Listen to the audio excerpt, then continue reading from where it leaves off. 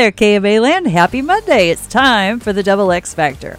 I'm Sandy Edie Hansen, and it's Monday, and that means guess who's here with me? It's me, Spencer Williams. And how are you, Miss Sandy? I think I'm doing pretty well heading into the holiday season. Oh, you know what? That's a good segue because that's our topic this week is when the holidays are hard. And I thought about this as I came back from Thanksgiving, how I said in one of my segments, I said I had a great time with family and friends, and I thought not everybody has that. Not everybody enjoys that, so it doesn't mean it's wrong.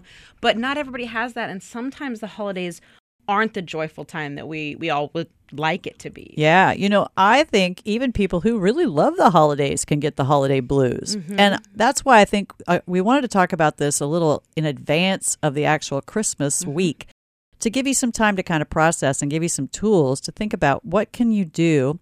And, it's okay if you don't feel joyous and happy in the holiday season. It's okay. You're going to have to give yourself a bit of a permission slip. Right.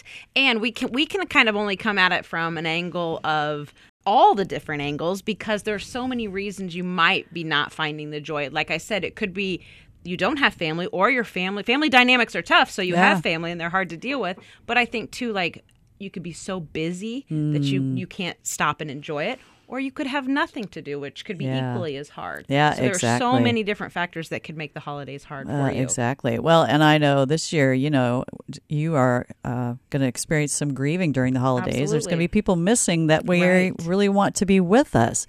And, I think I'm going to share on Wednesday some of my own personal dread for the holidays. It used to be I love the holidays so much, and it's kind of become something I almost dread. And maybe if sharing some of that and what I've come to learn about that might be helpful for somebody out there. Well, and for yourself, right? Yeah. How many times do we say we're not lying when we say we do this program for ourselves and what we're going through, and then we just hope that there's other people out there, and we've been proven correctly that a lot of people say, I resonate with that. Yeah, that hit me too. Exactly. Well, that's what the power of things we go through in life, and there's always going to be stuff we're going through.